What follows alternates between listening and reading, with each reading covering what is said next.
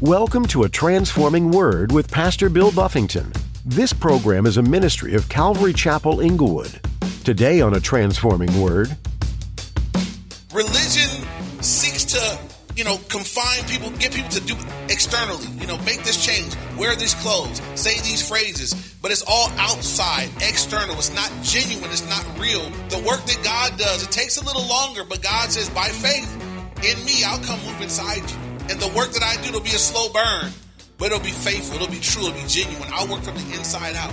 It won't be that someone told you, you can't wear that. You can't behave like that. You can't do that. God says, I'll move inside you, and then there'll just be new convictions. I'll begin to change you. Religion focuses on external performance, but God looks inward to the desires of the heart. In today's message from Pastor Bill, he equips you with the truth that God is for you. You don't have to go through a bunch of religious hoops to earn His favor.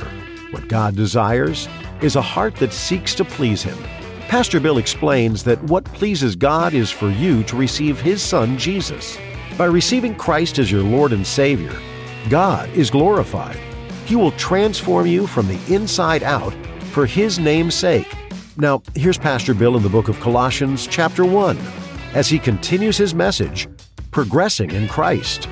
Now he's in another land, in a foreign place, but God is with him, and kept saying it all the way through his story. Everywhere he went, God was with him. As a slave, God was with him. He was the best slave. In the jail, God was with him. In Potiphar's house, God was with him. Then the woman accused him of rape, even though he was walking in integrity, and he ran from her. She grabbing at his clothes, oh nasty cougar woman that she was, and he ran away, and innocent all the way in jail, and still the Lord was with him there. But he gets all the way to the end, second in command, visions and dreams, connected to the Lord. Brothers come back. They scared to death because they know he could get them. He can get them good now. And he says, look, he said, don't be afraid, you guys. Like Genesis 50:20. You meant it for evil. What you did was wrong, and your intent was wrong. But I'm not under you. I'm under God. God meant it for good to save many alive today. I'm not going to turn this into a day of bloodshed. He put them up in houses. He put them in a good neighborhood. He set them up. He blessed them. Blessed the people that cursed them. My point is, people suffered difficulty. We can go on and on, but the suffering was never in vain. And I just want to encourage someone that may be suffering today.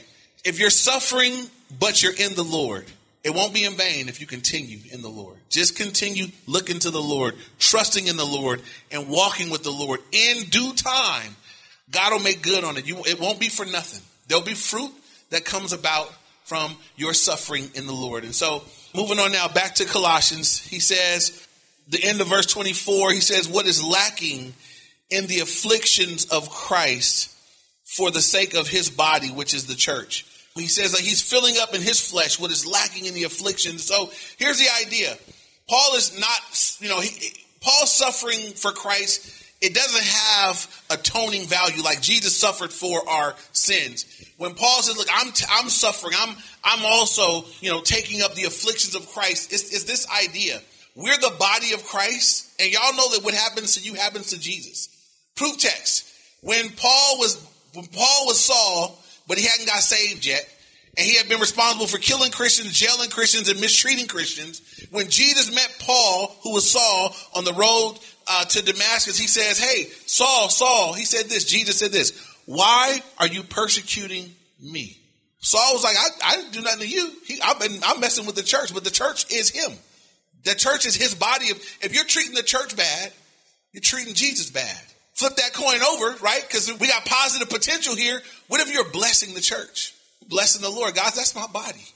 When we come together and we love on one another, right? As much as it may be, meaningful to one another, God says, man, I receive. That's you're loving me. When we bless each other, when we care for each other as we do as Christians, when we take care of one another, when we bear one another's burdens, when we serve and bless, God says, yes. That's because it's his body. We're all pieces and parts of his body. This is why we can't be treating one another bad. Amen? This is why we can't talk about each other bad, treat one another bad, because y'all, even if you're everybody body, you got body parts that are not maybe your favorite body parts, right? Well, Jesus' body is made up of lots of folks, right? Some of you, I won't do it. Don't do it. Don't do it. Don't do it. Don't do it. Don't. All right. Thank you, Lord. I'll hold it back. So Everybody, the body is the body. We don't get to pick who makes up the body of Christ. There may be some members and pieces and parts that are not our favorite pieces and parts, but they're still part of his body. And you can't treat them bad without treating the Lord bad. Amen? I'm going to leave that right there. I almost got in trouble. Lord help me. All right, verse 25. He says, of which, speaking of the body of Christ, again, Paul says, of which I became a minister. So again, he says he's a minister toward the body, according to the stewardship from God, which was given to me for you, to fulfill the word of God. So Paul had been given, though he was Jewish, Paul had been given the ministry to the Gentiles. And God had called him to go to the Gentiles, called him to go serve there. And so Paul was given a ministry from God for people. I want you to consider this, that God has given every believer a ministry that's for the glory of God, but for the benefit of people. Every spiritual gift, for you guys who went through discipleship with us, every spiritual gift has two purposes, except for the gift of tongues. Every spiritual gift has two functions, two purposes. Number one, to glorify God. Number two, to edify the church. Tongues is one of the one gift that's for your personal edification alone.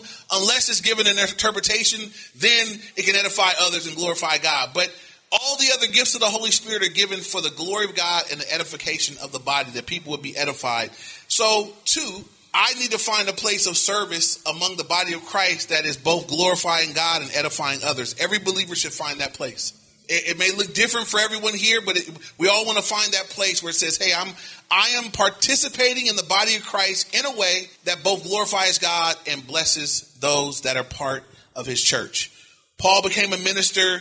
There was a stewardship that God had given him, and ministry is a stewardship, right? If God calls you to do something, you want to be a good steward of that. God called you to preach the word. You want to be a good steward of that calling. You want to study. You want to prepare. You want to live holy so you don't disqualify yourself, right? If God's called you to some other place of service, you want to be a good steward of whatever God gave you to do. Don't treat it cheaply. Don't treat it lightly. Some people treat ministry very seriously, and other people take it very lightly. Some people look at ministry as something they may or may not, but I think that whatever God called us to do, we should do it with all of our might. There should be a passion and integrity to what we do. We were talking about Pastor Anthony, behind his back. And I can say it about it. I say it in his face too, but I say it behind his back. I said, this guy serves the Lord faithfully. I mean, he serves here. There's a number of things that he does behind the scenes, in front of the scenes, but you wouldn't know that he weren't on full-time paid staff here the way that he serves. And he's just availing his gifts to the body of Christ. He got a whole nother work that he's doing, a whole nother thing that God has, but he's like, I feel called to this too, and I'm giving everything to it, nothing held back. It's an example. It's an example of this is how we want to serve the Lord. God, you get my best. If I'm volunteering, if I'm on staff, you getting my very best. When I was do youth ministry, we'd have people volunteer and serve and help out, and a lot of times they would raise up in our church from within people that come on the staff. And one of the attitudes was that you would never pay someone to do for the Lord what they wouldn't do for free. Right? If it wasn't your heart to do it over here, if you wouldn't voluntarily do that for the Lord, why would I pay you to do it? Because God is not a job. Amen. And so these are just important things. So Paul says, look, I am a minister. There's a stewardship to what God has called me to do. Verse 26, he says, the mystery which has been hidden from ages and from generations, but has now been revealed to the saints. Understand that the Old Testament saints, they didn't understand fully what God was going to do in Jesus Christ. They had a glimpse. They had faith in what was before them, but much of it was a mystery. The fact that the Holy Spirit would dwell in us was a mystery to them. They didn't know this. The little bit that they knew, they had to operate in faith.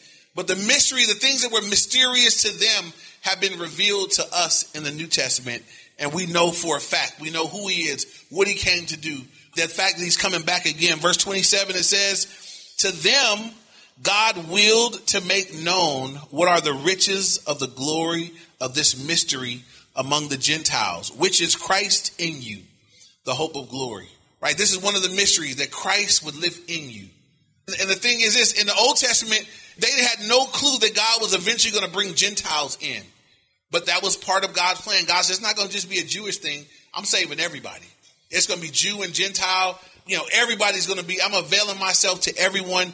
And here's the thing. It'll be Christ in you, The hope of glory. The fact that Christ is going to live in us. When Mary was told that she was going to have a son and she was told that by the angel to call his name Jesus, which the other name was Emmanuel, which meant God with us.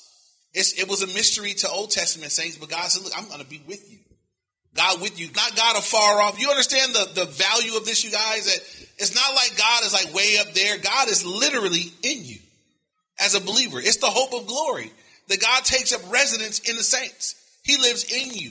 So I'm never apart from God. I'm never separate. The Bible says, what can separate you from the love of God, which is in Christ? Nothing. He's right there in you. Again, why I get to be careful how I treat believers. Christ in you, Christ in me, the hope of glory. This is the hope of glory for us, that God has taken up residence, that we both belong to the Lord and God has taken up residence in us. I've often said this, but I believe it's true. God gives every believer the moment they believe, he gives you the Holy Spirit to live in you. Y'all know the Holy Spirit is God, third person of the Trinity. And you know why? Because none of us would ever be holy without him. Could you be holy without the Holy Spirit? No, you couldn't. You wouldn't be, right? You would be what you used to be. But the Holy Spirit moves inside, takes up residence, starts cleaning house, gives you new desires, convicts you of the old stuff, starts to just work. That's why the work of God is an internal work from the inside out. Religion seeks to, confine people, get people to do externally, make this change, wear these clothes, say these phrases, but it's all outside, external. It's not genuine. It's not real. The work that God does, it takes a little longer, but God says, by faith in me, I'll come move inside you. And the work that I do, it'll be a slow burn, but it'll be faithful. It'll be true. It'll be genuine. I'll work from the inside out. It won't be that someone told you, you can't wear that. You can't behave like that. You can't do that. God says, I'll move inside you, and then there'll just be new convictions. I'll begin to change you. Right? I look back and I think, man, when I quit drinking, y'all know I used to be an alcoholic. I used to drink every day. Then I got born again. I told the guy that led me to the Lord, probably not going to be able to stop drinking, but I'll cut back. I'll trade in my 44 tall can. See if I can make that happen, right? Here's the thing, right? It was the Holy Spirit. First time God ever spoke to me in my heart. I was in my kitchen mixing drinks. As a Christian, judge me. I'm mixing drinks. And I really sense the Holy Spirit say that right now you don't even need a drink. You're just doing this out of habit. I heard that very distinctly. And I was like, okay. And I poured out a fifth of gin. I poured out a bunch of beer. Now I poured it out knowing in my heart that if the urge really came back heavy, I had to go buy some more. But I just was like, let me see what happens here. Can I tell you guys that God met me in that moment? And he spoke to me in that moment. He met me in that moment, and God strengthened me from that moment that I never fell back into. Amen. I never fell back into alcohol again. I was tempted many times. I had it in my hand many times. I've never been drunk again from that point in my life. Now, I can't take any credit. I can never stand before someone and say, you know what, I just made up my mind one day. I was going, none of that. God in his mercy did for me what I couldn't do. He spoke to me. He empowered me. But my point is this. It wasn't a person telling me, you got to stop that. It would be religion if I would have succumbed to somebody. But it was God on the inside saying, hey, we don't want that anymore. That's not what we want. And then as we get this out of your life, it's because God's like, I got something I want to do with your life that I can't do if you're doing that. I didn't know then that I was called to do this. But I know that I can't do both, right? Y'all don't want a drunk pastor. I'll be up here saying all kind of stuff, right? I struggle sober, so it'd be all bad, So moving on now, it says in verse 27, to them God willed to make known what are the riches of the glory of this mystery among the Gentiles, again, which is Christ in you, the hope of glory. Verse 28, so important. Any Christian, any minister, any pastor, 3 words. Him we preach, right? Any preaching that's happening, anybody that says, I'm a minister, I preach the word, it says him we preach. Anything else you preach it's not going to have the right impact. There are people preaching all kind of stuff today. There are people preaching stories. There are people preaching racial stuff. There are pulpits today because of all the political stuff. Today, there are people in pulpits preaching who you should vote for in politics and all of that. I don't preach none of that. I don't believe in any of that. There are going to be people at both of those conventions going to hell. Amen. Y'all know that? There'll be people on every side of every issue that are going to hell. I need to preach him. And so Paul says, him we preach. Only one that I can preach with confidence is Jesus. I don't trust any man, but I do trust the Lord, right? You can't ever preach Jesus and he'll never make you look bad, right? Because he's all that. He's everything the book says that he is. He can do everything the book says he can do, and probably more than that. You get to preaching a man or anything else, you'll be let down. You'll have mud on your face one day. Paul says, him we preach, warning every man and teaching every man in all wisdom, that we may present every man perfect in Jesus. Paul says, I've grown from the place of being a non-believer. I progressed into my relationship with the Lord where my sins are forgiven. I've been reconciled to God. Now I got gifts. I got a ministry that I've been given. It's a stewardship. I'm doing the ministry God gave me to do. And here's the thing. Here's the end result of his ministry. I'm preaching Jesus. I'm warning every man and teaching every man in all wisdom, that we may present every man perfect. He says, I have a goal. I want to present people mature in Christ. I want you to check this out. Look at how similar Paul's goal is to God's goal. God says that Jesus died to reconcile you to God so he could present you faultless. Paul says, now I'm taking on a ministry. And in my ministry, I'm preaching and I'm teaching with the end game in mind of presenting people to God mature in Christ, mature in the Lord.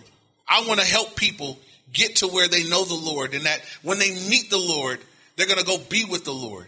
And so every one of us, you guys, again, there's a ministry, there's something God has called us to do. We can all participate in this, the ministry of evangelism, the ministry of helping build other people up in their faith. But we should progress from being lost, being saved, to now out of the overflow, serving the Lord. I do believe it's very important that our service to God come from a place of overflow. It's overflowing. I am saved. I am filled. I am receiving from the Lord. And just out of the overflow of what God has done in my life, I'm now spilling over and blessing somebody else. It shouldn't come from a depleted person. We shouldn't be coming from a place of being spiritually empty ourselves, depleted ourselves, and trying to muster up energy to serve other people. Stop. Don't serve if that's where you're at. Sit down with the Lord for a minute. Get where you need to be in Jesus, to where your service would be out of the overflow. That's how we want it to. That's how God desires that it would be. And so, again, Paul says he's warning and teaching. Warning would have the idea of the gospel, right? What are we warning people of? As believers, what do we warn people of? Hell, right? Y'all know that's become very unpopular today, right? It's become unpopular to talk about hell, to even acknowledge it. There are even pastors that are buffaloing on the whole thing. Well, maybe hell is just a figment of your imagination, or just bugger bogus. Hell is a real place. Jesus died to save you from hell. Jesus talked about hell more than heaven. He gives very intimate descriptions of it throughout the scriptures. Says it's a place of outer darkness, of weeping and wailing and gnashing of teeth, of fire and brimstone, lake of fire, forever and ever and ever, where the worm dieth not. That's all that the Bible says about hell, that you're mentally cognizant in hell. Lazarus and the rich man. The rich man got to hell and was like, man, can I go tell my brothers? He want to be an evangelist now. It's too late, bro. So he in hell, aware of the people that he knew that weren't there yet, wanted to go say something. He couldn't go do it. Mental faculties are working. Hell is real. And so Paul said, look, we're warning people, right? That's part of the motivation of preaching the gospel, is that I understand what hell is better than they do, right? They have no idea what's going to happen if they die like they are. So I need to be sharing the gospel. I need to be presenting. And sometimes in order to share the good news, I got to present the bad news. Amen.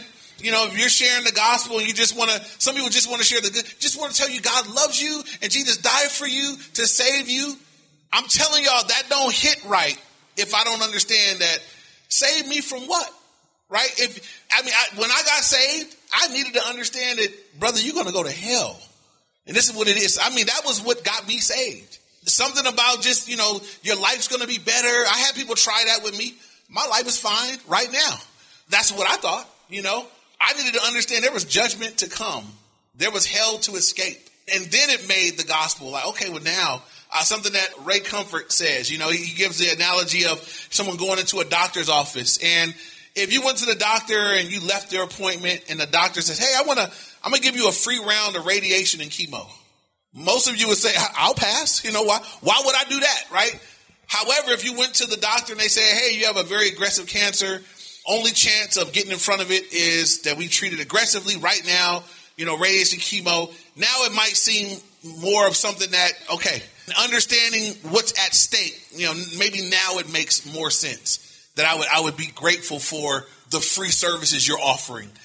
But if I'm fully healthy and fine, I walk in and you offer me chemo and radiation, I don't think I'm walking out saying, yippee, I'm not rejoicing in that, And so in the same way, sometimes we're wanting to share this part of what God's offering without being clear about this is what's going to happen if you don't receive it, though, right? You're already lost. You're already separated. You're already going to hell. You already belong to the devil. You need to be saved from where you are. It's not where you're going to go when you die. You need to be saved from where you are today. Today, you're separated from God.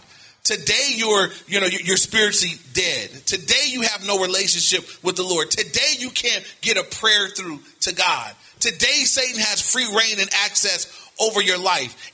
And if you die, you will remain separated from God in a place of destruction called hell. That's the reality for the non-believer. So Paul said, look, we are warning every man, and then we're teaching every man. Because I got to warn non-believers, but once you get saved, now you don't need to be warned about hell every time we come together. He said, now I'm teaching. And Paul was a great teacher, warning every man and teaching every man in all wisdom that we may present every man perfect. That word perfect means mature in Christ Jesus. Verse 29, our last verse, to this end, I also labor, striving according to his working, which works in me mightily. Paul says, look, to this end, that word labor, striving, working, all these are words. Paul is saying, look, I'm putting forth effort.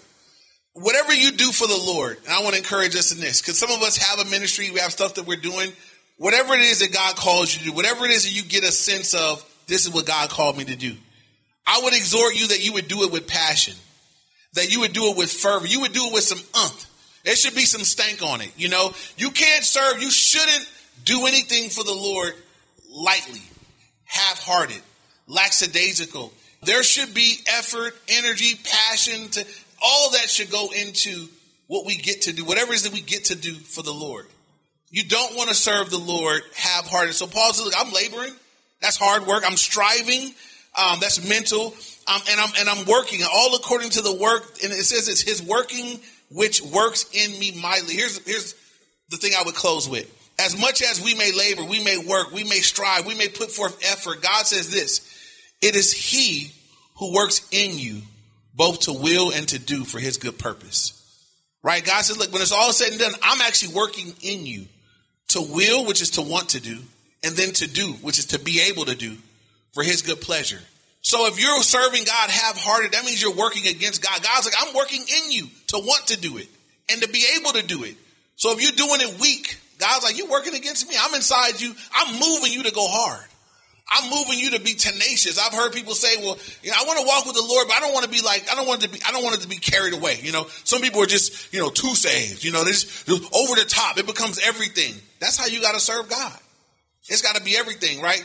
You will never see an athlete excel in athletics that's like, I just do that on the side, right? I pick up the ball on weekends only. Anybody you see excelling at something is putting forth effort in it.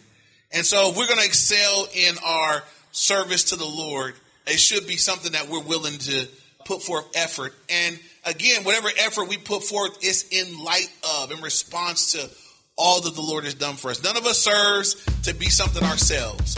Our service to God doesn't make us a big deal. Our service to God is always in response to our great God and what he has done for us already.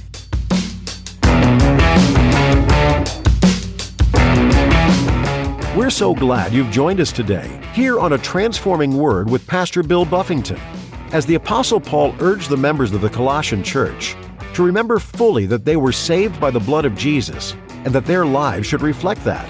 The same goes for you and me. If we have said that we believe in Jesus and what he did for us, then there is a practical side to living out our faith. We have the opportunity to set an example through our obedience to him. In other words, are you letting God lead you every day? Are you giving up control on how your life should be in your home, in your workplace, in the world?